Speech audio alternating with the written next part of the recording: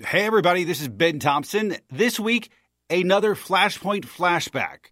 One of the most pressing issues facing Charlotte right now, you probably know it, it's transit and transportation. Getting people in and around a rapidly growing city. There's no easy answers. Streetcar project is nearly finished. Plans still in the works for new light rail lines. Later in the podcast, we talk to two city councilmen about the city's mobility plan. But first, a VIP for Flashpoint, the U.S. Secretary of Transportation, Pete Buttigieg. He talks about how Charlotte is actually a model for other cities. He also gives a shout out to his predecessor and former Charlotte Mayor, Anthony Foxx. But we begin with the American Rescue Plan, just passed before this interview. This Flashpoint flashback from the first week of April. Let's dive right in. Let's take a look at the numbers here in North Carolina when it comes to the American Rescue Plan. $5.6 billion goes directly to the state. $3.6 billion goes to towns, municipalities, that sort of thing. $3.69 million for schools. And the White House estimates nearly 90% of North Carolinians are receiving that $1,400 check. I know the plan in general promises to cut poverty in half. That's big. I mean, that's a generational shift, a lot of numbers. But let me ask you this question. Last year, we heard stories of stimulus loans going out to companies that didn't deserve it. So with something so large, what will the president, what will the federal government do to make sure that you are being good stewards of our taxpayer money? Well, we're talking about a lot of taxpayer dollars, and so we've got to make sure that it gets invested well and according to the president's intent. We're working to make sure that we do that with the dollars that are coming through the Department of Transportation, making sure we have the right controls, and at the same time, making sure that these dollars get out promptly. You know, there's a bit of a tension. On one hand, we've got to make sure these resources are deployed quickly. On the other hand, not so quickly that we don't know where they're being spent. And that's a balance that I'm proud to say we're working very hard, and I think so far being very effective at striking. What about a year from now? What is your barometer for success? You and I speak a year from right now in March of next year. What can I hold you to as a barometer for success? Well, I'd want us to be able to know that we are out of the woods economically. Look, some of the effects of COVID will be with us for as long as we live, but the crisis, this sense of being on the edge of a cliff all the time in terms of our economy, in terms of families' well-being, this American Rescue Plan is designed to put an end to that. It's also going to lift more than 100,000 children out of poverty in North Carolina alone. These are the kinds of things, the kinds of historic things that we were able to do with this rescue plan so that we could get the country back on track and start thinking about the future. So hopefully by the time you and I are speaking a year from now, it's not how do we get out of this COVID emergency, rather it's a conversation about the long term.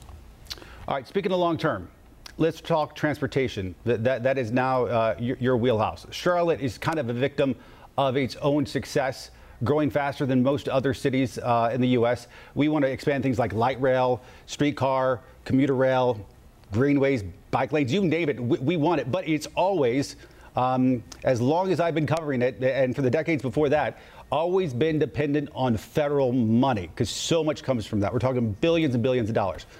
I speak on behalf of the city of Charlotte and our leaders. What do you need from us so we can get that money?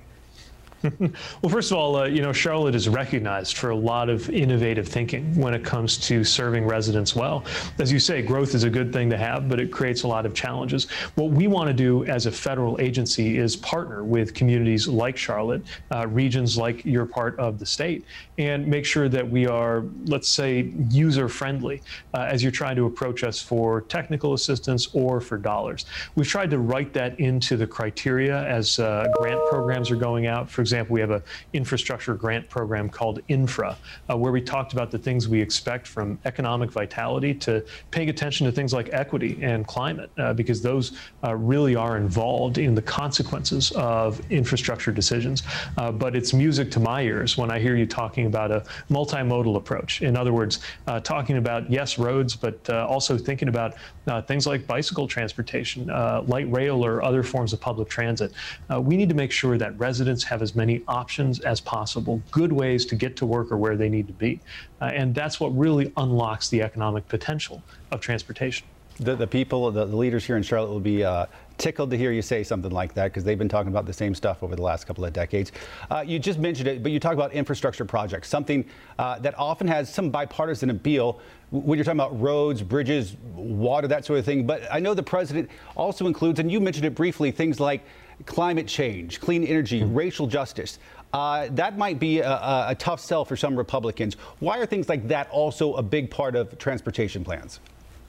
Well, because we've learned that our transportation choices have consequences. My predecessor, who is, of course, from Charlotte, Anthony Foxx, was eloquent and effective in raising the profile of equity considerations here at the department. Highways that went through majority black neighborhoods, transit decisions that left entire communities out. Shame on us if we don't do a better job with a new generational level of investment than we did in past eras as a country.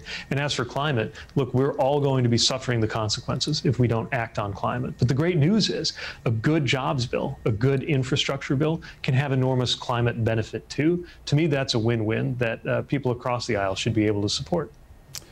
Switching topics briefly here, a new NBC News poll shows that just about every demographic, Democrat, Republican, urban, rural, Protestant, Catholic, supports protecting gay, lesbian, trans community from any sort of discrimination. Yet we are seeing state lawmakers across the country, including right here in North Carolina, target trans kids when it comes to sports. Are you optimistic about these issues, especially when it comes to, say, the Equality Act, which I think is right now in the Senate?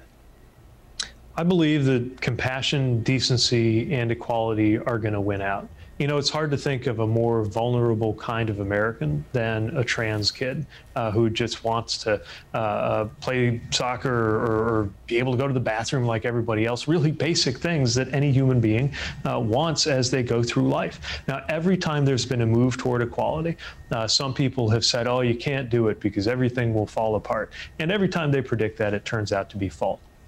The state of North Carolina, like the state of Indiana, my home state, have sometimes in the past made headlines in the wrong way around these issues. But I see enormous progress today.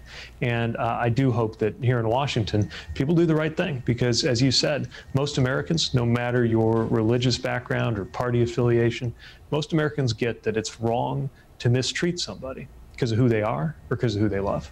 All right, U.S. Transportation Secretary Pete Buttigieg. Secretary, thank you as always. Come back. Thank you. Joining us to talk about the city's transit plan and more, Charlotte City Councilman Tariq Bokhari and Larken Egleston. Gentlemen, thank you as always. We appreciate it. So you have a Secretary of Transportation who says Charlotte's a model for the rest of the country, says our transit plans, music to his ears. Granted, these are words. In D.C., words might not carry quite as much as they do in other parts of the world, but it does show an overall support and appreciation for what you guys have been trying to do, and even the people behind you, before you in City Council. Does that give you some optimism? Larken, I'll begin with you. Yeah, and I think having a former municipal leader in that role, as we did previously with former mayor then Secretary Anthony Foxx, I think they understand the need for a robust and comprehensive transportation network. And so having someone who's been a former mayor, I think he gets it, and I think he knows what cities and municipalities around the country need. And so I think he's the right guy for the job, and it's a particularly appropriate role for someone who's been a mayor. All right, Tariq, bring us up to speed. For folks who aren't following this, you'll have about a dozen plans, future plans that you're dealing with. Where do things stand right now with the mobility plan? I know it, like other plans, is sort of on hold. Yeah, well, I mean, there's so many dimensions and dynamics to this. There's ultimately the funding questions that span everything from the federal level, of which we're learning more about where that's going to go, which obviously that was a critical piece to understand what the money was going to look like and what the guardrails for the art of the possible ultimately would be there. The state level dynamic very much in limbo and in flux between the towns and everything that has to be in agreement there, as well as the regular voters' desire that would happen in a referendum. I think when you look at all of those factors and really a lack of consensus paired with the census itself and the potential delay for the election, I think the only thing we know right now is Charlotte needs some transformational investment in how we move people 20 and 30 years from now. But how we do that and how we build the coalition to justify it is still very much an open question. Larkin, Tark just made the point. I mean, and I remember he made the point about lack of consensus, that you got to get other towns on board, you got to get everybody else on board, you got to do the 1 cent sales tax. I mean, there's a lot of moving parts here, and there's not a lot of consensus. I remember as a city council reporter back 10, 12 years ago with Anthony Fox, I remember them talking about the streetcar and trying to get federal grants for the streetcar at the time. And when you didn't have everybody on the same page, that the federal government sometimes didn't want to work with you because they want to work with entities that are ready to move forward. And is that a concern that putting our best face forward, we all need to get on the same page? We've got a federal administration now. There's not a bigger proponent for rail than President Biden. I think everybody knows that. And so we're in a position to capitalize on that enthusiasm, I think, and we have done a lot of the groundwork to make sure that we are ready. The streetcar that you mentioned, the second phase of that will open to passenger service in the next couple of months.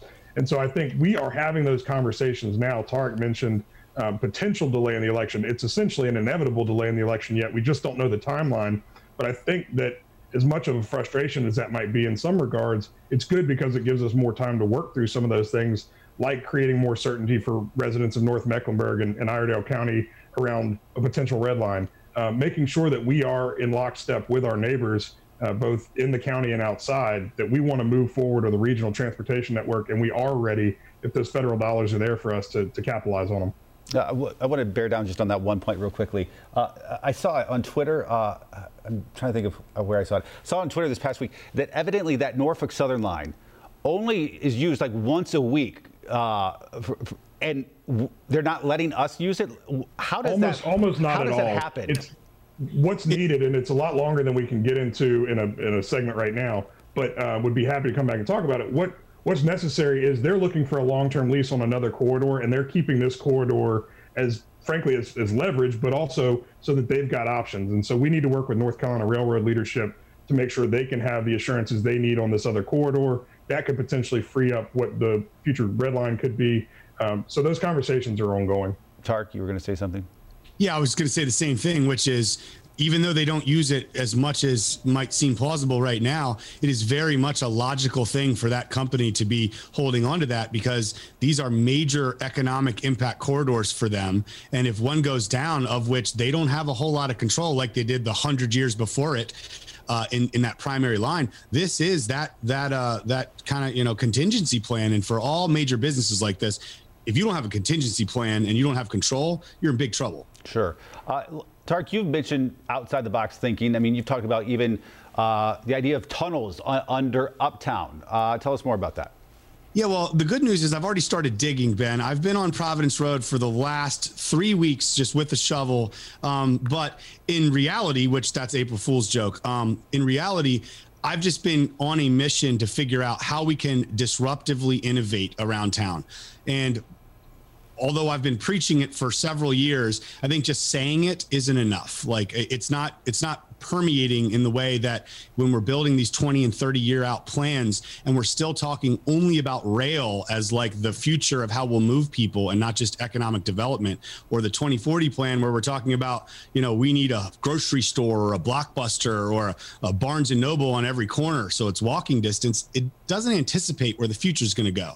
So as I've reached out to and kind of made my case for the Boring Company and had some meetings and trying to kind of get Elon Musk's attention to, hey, we need to innovate here. It's less about is boring tunnels and traveling underground at 150 miles an hour the actual solution, and it's actually more about, are we thinking outside of the box? Are we thinking beyond the several tools that we've been talking about for the last 30 years when they're on this verge of 5G and autonomous vehicles and flying? We don't know where people will actually be moved in mass numbers in 20 and 30 years from now, but we better start actually trying to think about it. Otherwise, we're going to make huge bets on, Barnes and Noble and Blockbuster type approaches. All right, 2 last questions, one for each of you. Tark mentioned it, but Larkin, where do things stand with the 2040 comprehensive plan? The transit plan is sort of part of it as well, but we know it's sort of got caught up in controversy about single family zoning and that sort of thing, put on hold. The vote was supposed to be this month. Now it's been pushed back. Yeah, the transit's a big piece of it, because obviously if we build out this transformational mobility network, it is going to shape and steer the direction and the way in which our city grows going forward. So that is a big part of it. And with some of that, we have to say, how will our city look if we do move forward with that mobility plan, and how will it look if we don't? The 2040 plan it will not be an end of April vote. It will be an end of June vote now at the earliest, which I think allows the council and the community some time when the next draft comes out, which we're expecting in the next couple of weeks, to really dig into that, see the changes that have been made from the first draft, and have this conversation about how we can refine the details of that to make sure that we are laser focused on achieving the goals that it seeks to achieve, and it mitigates some of the potential negative impacts it could have.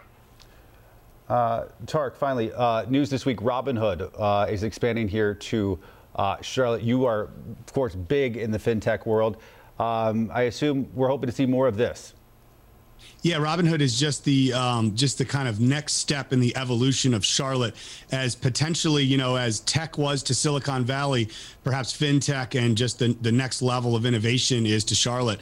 And we worked hard, many people, for the last 10 months to make this a reality that we got to announce this last week, with Robinhood bringing 389 jobs here, $30 million in annual new salaries that are going to help in everything from our economic impact to upward mobility. And I just can't wait to see, as Robinhood kind of plants their flag here, and they are one of arguably the best known fintech brands on the planet right now, what our next win and our win after that looks like, because it just gets a little easier and a little easier each time to spearfish and explain why Charlotte indeed has a lot. I was going to say, not just as a fintech guy, but also as a city councilman. I mean, you're telling the folks of Charlotte, expect more of this? I would say this has already been happening a lot, and Robinhood probably marks the moment of everyone oh, I've heard of that thing before this announcement. And I think we'll look back on it marking a moment in Charlotte's history of where we went from a banking powerhouse growth to maybe we heard about some fintech to all of a sudden it's banking and fintech in combination, and it's just ubiquitous here. All right. Larkin, Tarek, thank you both. Appreciate you coming on. I hope you enjoyed this Flashpoint Flashback. We're back next week with an all-new episode. In the meantime, make sure you subscribe to the Flashpoint Podcast, and I'll see you on WCNC Charlotte.